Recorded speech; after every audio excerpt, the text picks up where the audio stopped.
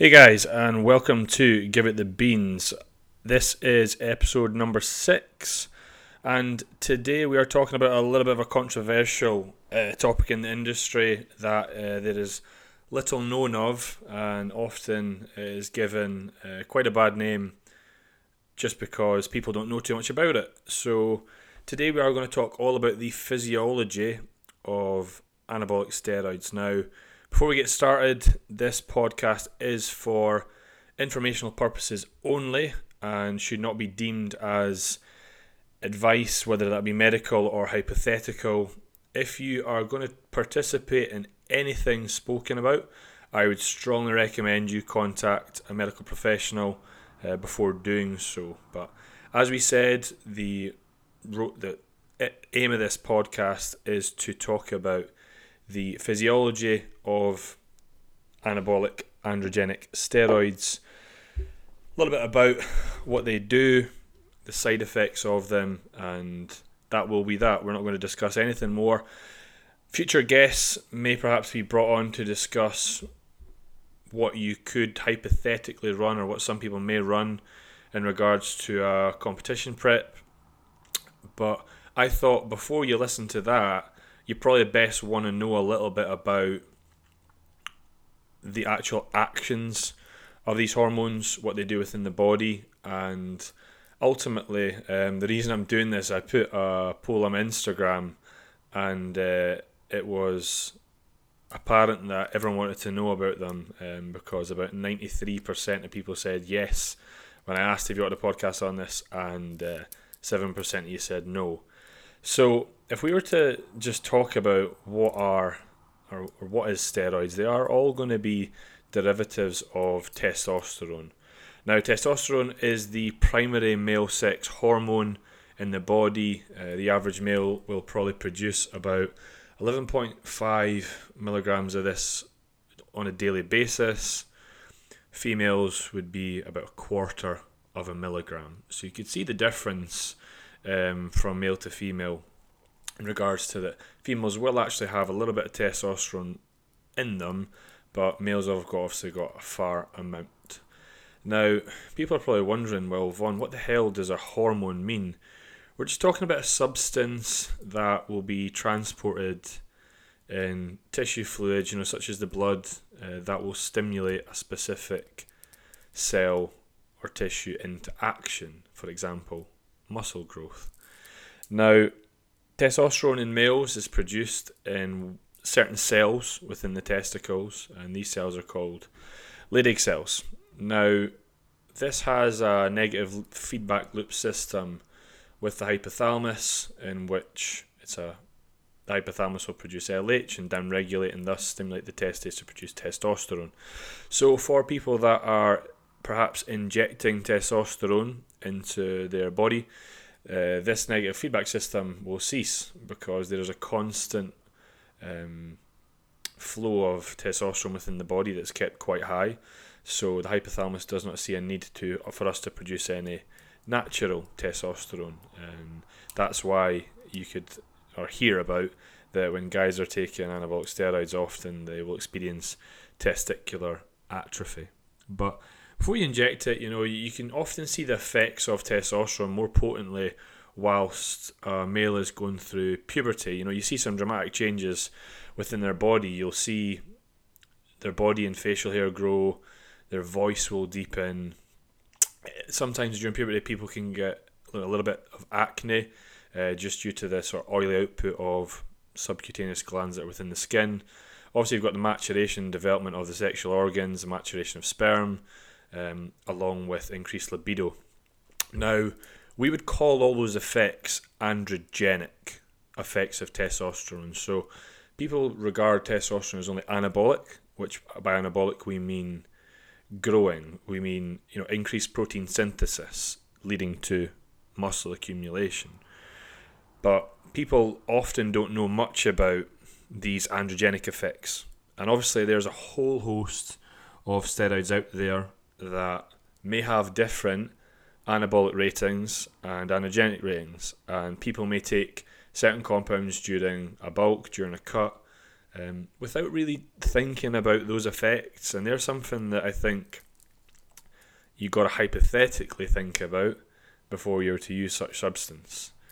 But testosterone itself, it will interact with a various amount of tissues in the body. Noticeably, the one that everyone knows, the muscle. Those of you that perhaps don't know, it will also react with the skin, the scalp, the kidneys, bone, central nervous system, and prostate. So you're probably wondering, like, right, how does testosterone do this? And I'm going to try and keep this as simple as I can, and that's the whole aim of every single podcast, to put it across in layman's terms. So if I do geek out at any point, I will stop myself, try and go back, but some of the descriptions might get a little bit geeky, which for those of you that are good with physiology, you'll love that. For those of you that aren't, just sift through those bits and just stick with me, and I promise you that you'll get some decent quality, relatable information out of it. So if we think of testosterone itself, it's going to bind to what we call an androgen receptor.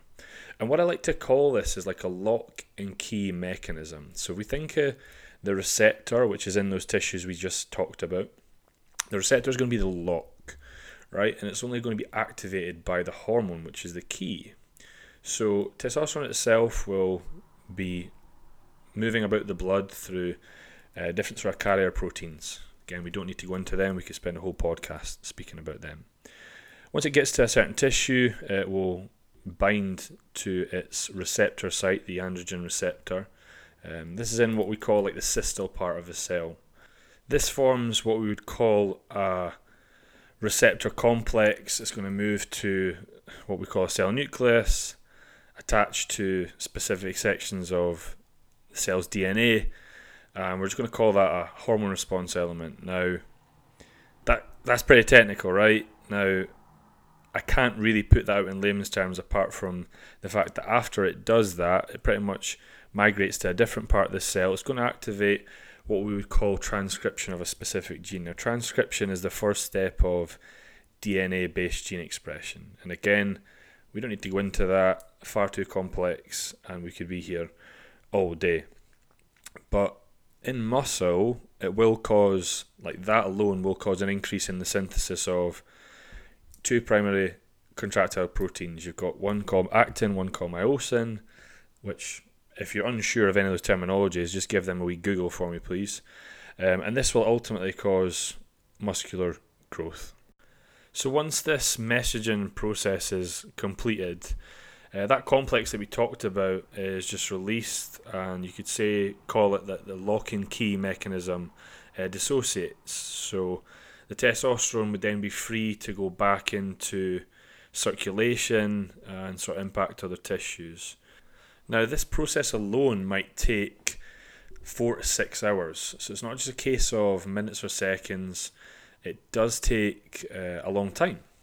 So if we think about that as an example that goes on within muscle tissue, we need to remember that also it is expressed and interacts with other tissues in the body. If you're unsure, just have a flick back to earlier on this podcast, and I'm just going to use the kidneys as an example. So what happens in that same process in the kidneys? What would be something like the effects? Now, it is going to what we call augment your red cell production, and by that I mean just going to increase your red blood cell count.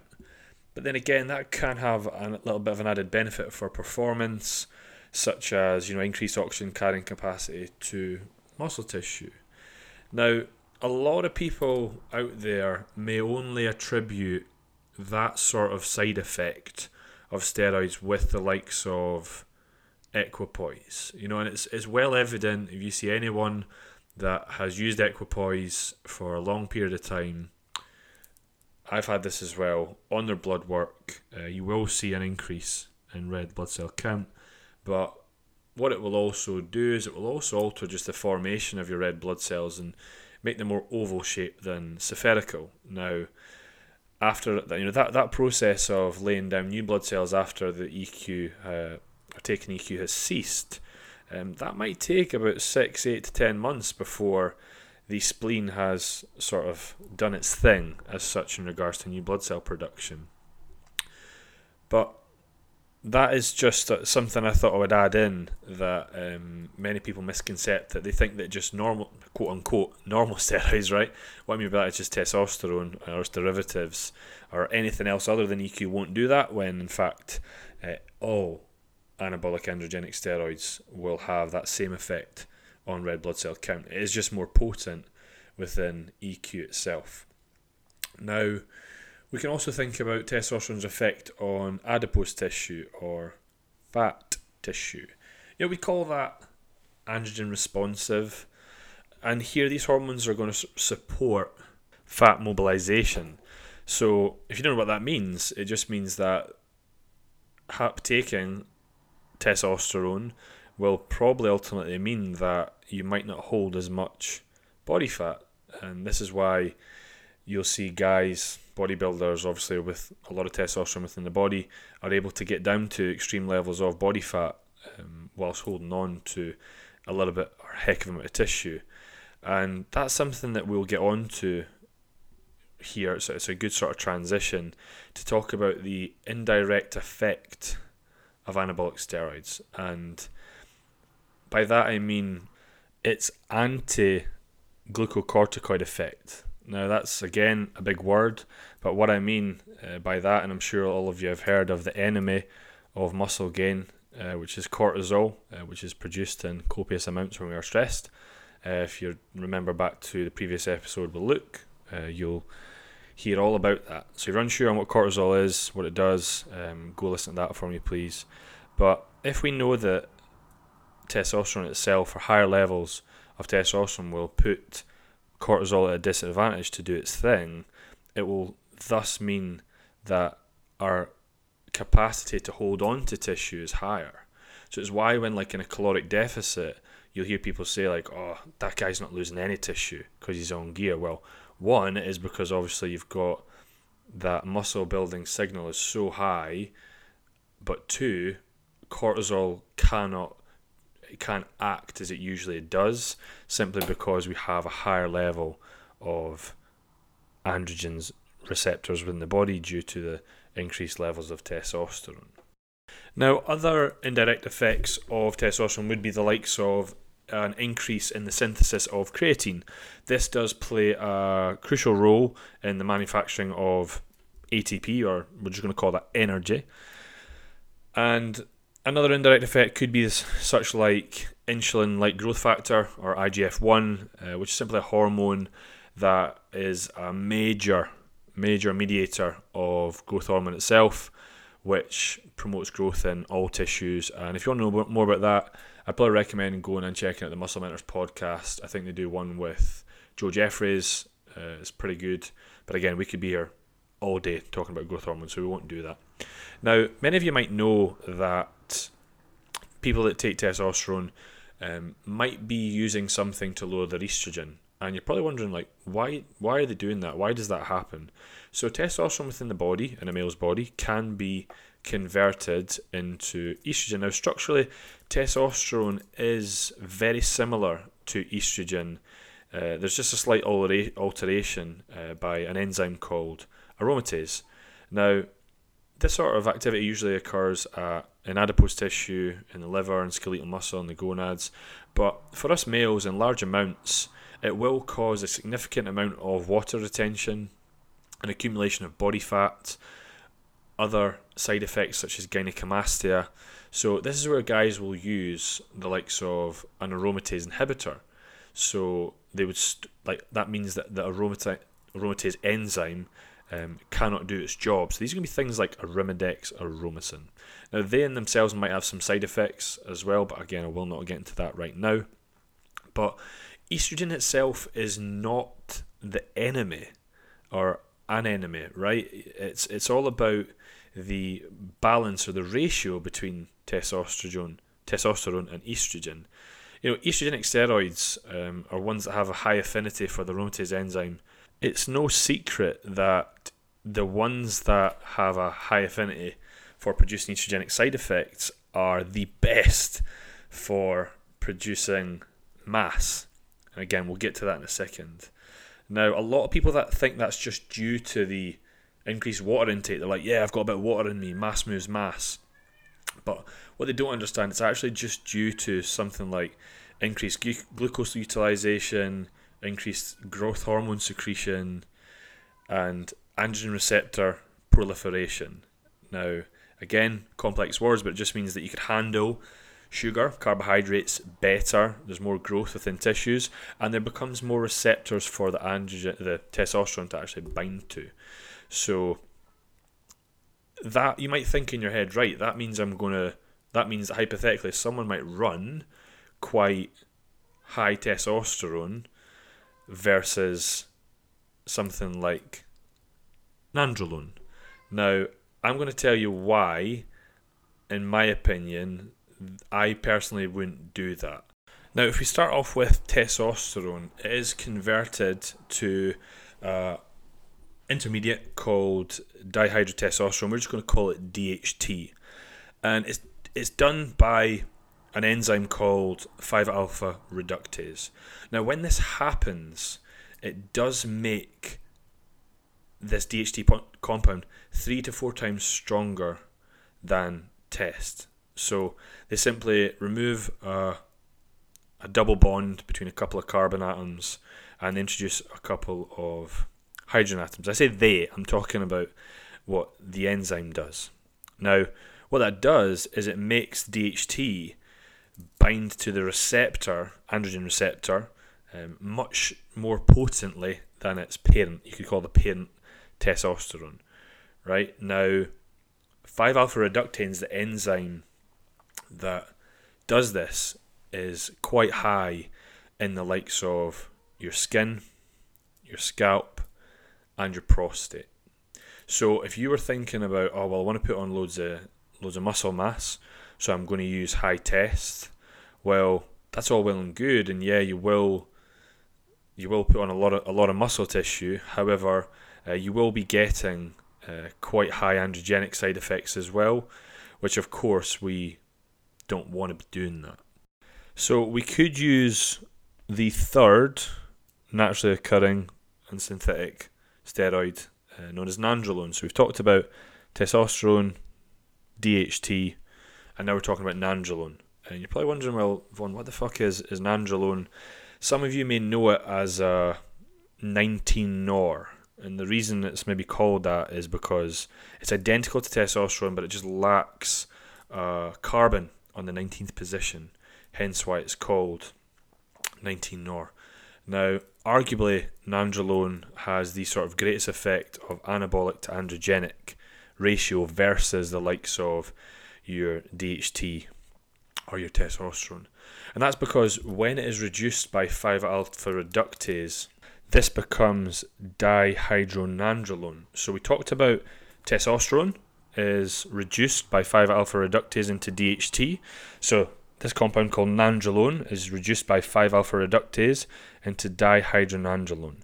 Now, we also said that DHT becomes 3 to 4 times stronger in binding in androgenic tissues, such as your prostate, your skin, your scalp. Well, dihydronandrolone is in fact, or becomes 3 to 4 times weaker than nandrolone itself in androgenic tissues. So that is the complete opposite to what happens with testosterone. So in your head you're thinking, right, I can use a compound where I would get just as much anabolism, and by that we mean, I'm just talking solely in muscle tissue, and I'll get much less I'll get much less side effects in androgenic tissues. That is personally why I would favour using higher nandrolone-based drugs in a bulking phase. Yes, we might get a little bit of water retention with that. We can control estrogenic side effects with the use of AIs. But doesn't it make sense, if we are thinking longevity from health-wise, to keep test lower and to keep nandrolone higher? That is my philosophy. I'm sure there'll be people out there that will disagree, but I'm always going to come from a standpoint of health, or to keep health in the best possible place whilst having a limited effect on the body. And we'll talk about side effects here towards the end of the podcast. Now, there might be some of you out there wondering, well, Vaughn, what about the likes of primobolan that is not nandrolone based, and it's not test based, it's DHT based. So if we already know that testosterone is reduced into DHT, right? DHT then cannot and will not aromatize. So one, we don't get estrogenic side effects from that, and it's not affected, because it's already DHT, it's not affected by 5-alpha reductase. So in androgenic tissues, it becomes no weaker or no stronger, but its actual binding, like the likes of injectable Primo, orals like your Anavar and your Winstrol, they're all DHT derivatives.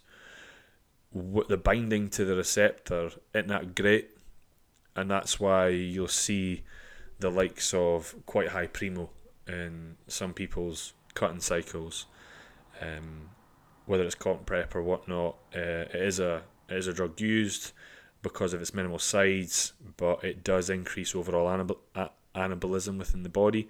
So that should cover the three sort of naturally occurring steroids that are used as a base for all other derivatives, whether it be your, as I said, testosterone based, which would just be, testosterone enanthate, cypionate, or your DHT based drugs, which would be like your Primo, if they're orals, it's going to be your Anavar and your Winstrol.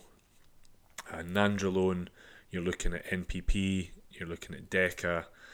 So everything I've talked about so far has been in regards to injectable testosterone, and there are oral steroids out there, and for those that aren't aware, oral steroids can have an impact on liver health, and this is just because of the way they're made up.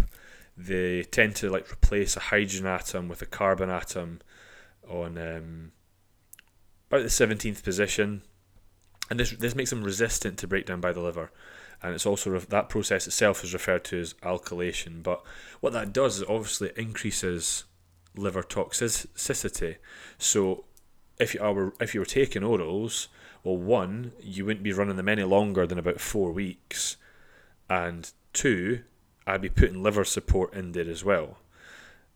Orals themselves, as I already said, the likes of, if we're speaking about, especially I just spoke about Winstrol and Anavar, kind of like a lower affinity for binding to the androgen receptor. But then again, that is just a generalization and overview of orals. I did mention the words cypionate, propionate in the last minute. And again, I'm going to backtrack because, again, the whole idea of this podcast is to give you, in layman's terms, some of the effects of steroids and what some of the words mean. I said testosterone cypionate. Now, if I was to talk about a cypionate, all that means is that testosterone has an ester attached to it, whether it is cypionate, acetate, propionate, enanthate, decanate. That all just means they have an ester attached to them. Now, that will increase the active half-life of the steroid itself. So when a steroid is injected, it will form what we call a depot in the muscle, and over time that is released into the blood slowly, and quickly the ester will be taken off by bodily processes and it can do its thing. But if something has got the words acetate after it, it will likely have a half-life of a few days, and something else such as an enanthate ester, like a testosterone enanthate, might have a half-life of 2-3 weeks. Now, this would just mean that someone may inject a bit more frequently if they were on an acetate or a propionate versus if they were on an enanthate or a decanate ester. Now, the problem being is that with the shorter esters, you don't tend to get much PIP. Now, by PIP, we talk about post-injection pain. So something like a decanoate ester, if someone was taking a fair whack of, let's say it was decanate, and they put a fair whack in, well, because that half-life is so long, that will be drip fed into the body, and some guys might describe that as PIP or post-injection pain. So I think that's a good overview, and I could have went for about sort of hour, 2 hours long, but I'm not going to do that because, let's face it, you won't listen to it.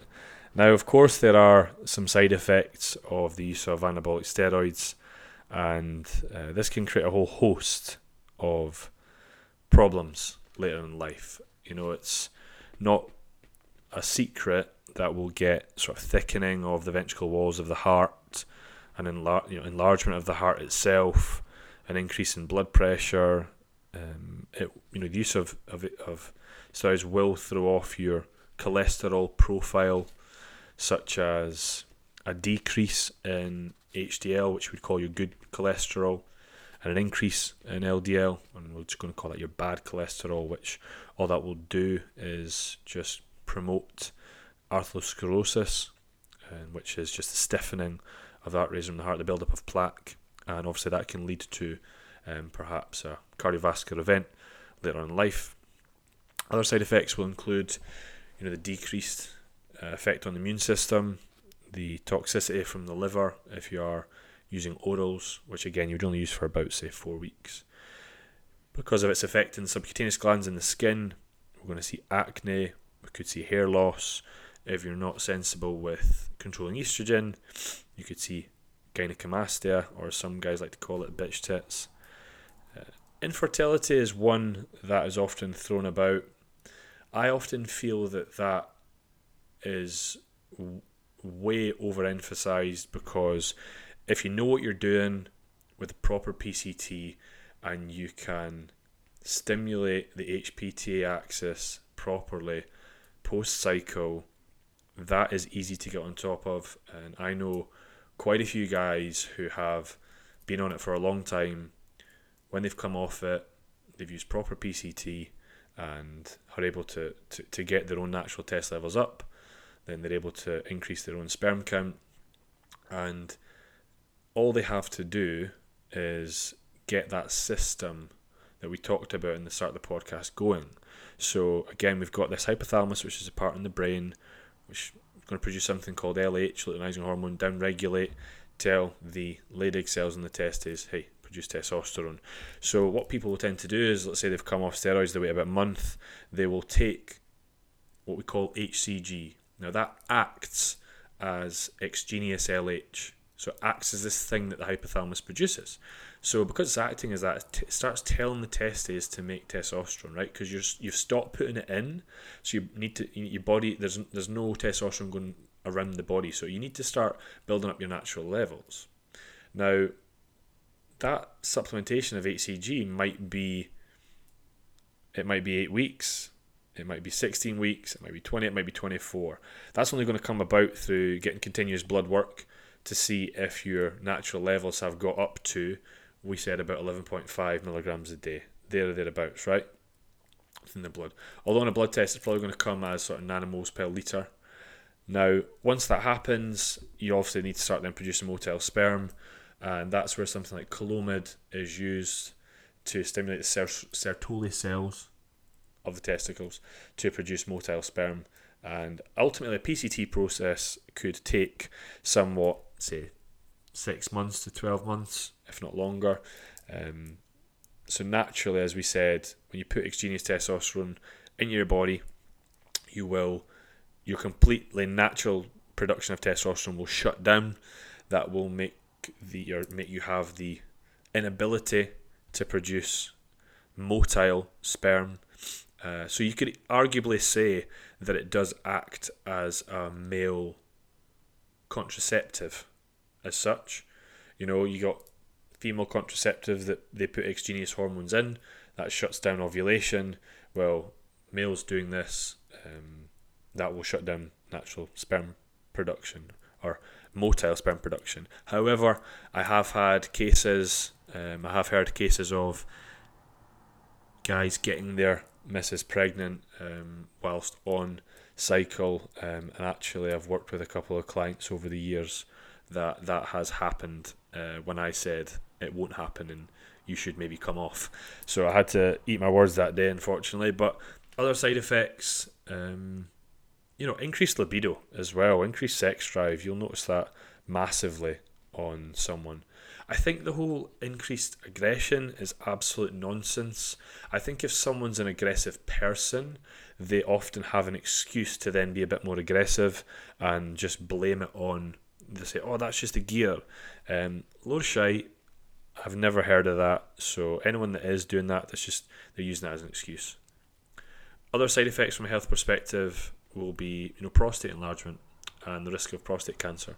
So again, if you're a steroid user and you're not getting your bloods checked, then please start doing it, because ultimately health should be your main priority.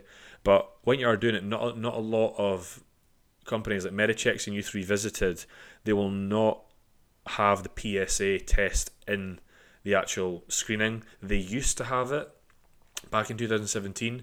I got blood work done, they had it, and then by 2018, midway when I got bloods done again, they had taken it out, and now they charge an extra like 35, 40 quid for it, which pay for. Like, please do not go to a GP and bother them with, you want to get your bloods done because you're taking steroids. They've got far too many important things to be doing, lives to be saving, other people's health. Like, you're putting your own health at risk by taking that. So if you're going to do it, go private. You've got Youth Revisited, you've got Medichecks. They have, I think it's the hormone sport test you're looking for on Medichecks, or Hormone Plus. Like, they got tests pretty much designed for bodybuilders now to check all the health markers you need to be aware of when using this stuff. If you've just finished a blast, if you're just cruising, again, you should be doing this before you even put this in, to get an idea of where you're at baseline. But again, what I've found from experience is not a lot of people want to do that. They're willing to spend, hundreds of pounds on gear, but yet not enough money on one, testing the gear, but also actually getting the blood work done to see if they're in a healthy position to do so, or if there's not anything that's manifesting underneath their use of anabolics. And for me, it's always something I'll do, and if any blood work's off, then I will not up the dose. I will simply cruise. By cruise, we mean bring the dose down to almost a TRT dose, which might be like 150 meg to 200 meg of testy a week, and just enough to not really throw many blood markers off, but just enough to feel really good, for strength to be really good, for you retaining a lot of tissue to retain your strength. But you got to be cruising, I would say, for at least 8, 10, 12, sometimes 16 weeks in between these cycles, if you are choosing to do it and not come off. Of course, if you are going to come off, you've got to PCT properly. Other side effect, maybe the last one I'll touch on, I've kind of went over the half an hour here, would be, testicular atrophy, right? Shrinking of the balls, for those of you that don't know what that is. And that obviously happens with the decreased natural testosterone production that happens in the testes.